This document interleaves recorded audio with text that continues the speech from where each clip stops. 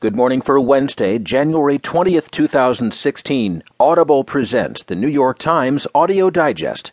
Here's what's making news on today's front page. Palin lands rogue appeal to Trump. Justices to hear state challenge on immigration. And abortion opponents join fights on embryos. In today's national headlines, Governor offers apology for city's water crisis. And search for Marines in a crash is suspended. In today's business headlines, oil market tests bank's ability to take a loss. Microsoft acquires remix of Minecraft for schools, and Univision buying a stake in The Onion to lure millennials. There will be more business stories, more national and world news, a roundup from the sports page, and New York Times columnist Thomas Friedman. Now, as selected by the editors of the New York Times, here are the stories on today's front page. The top stories written from Ames, Iowa. Palin lands rogue appeal to Trump. Reported by Alan Rappaport and Maggie Haberman. Sarah Palin, the former Alaska governor and 2008 vice presidential nominee who became a Tea Party sensation, endorsed Donald Trump in Iowa on Tuesday, providing him with a potentially significant boost just 13 days before the state's caucuses.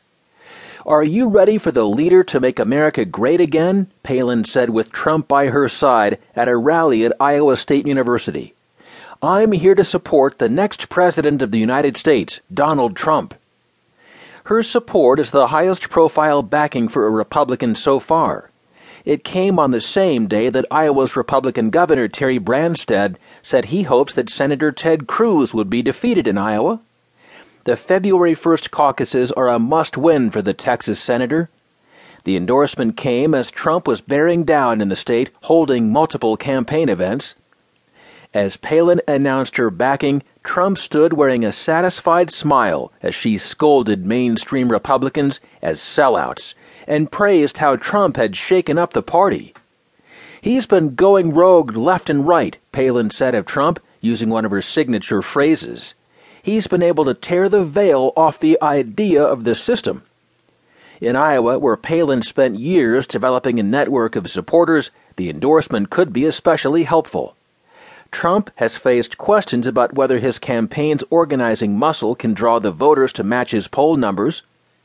Over the years, Palin has actually cultivated a number of relationships in Iowa, said Craig Robinson, the former political director of the Iowa Republican Party. There are the Tea Party activists who still think she's great and a breath of fresh air, but she also did a good job of courting Republican donors in the state, he added. Other conservatives said that Palin serves as a particularly effective shield against Cruz, who has courted Iowa's evangelical voters. Palin's brand among evangelicals is gold as the faucets in Trump Tower, said Ralph Reed, the chairman of the Faith and Freedom Coalition. Palin could amplify the news media circus aspects of Trump's candidacy.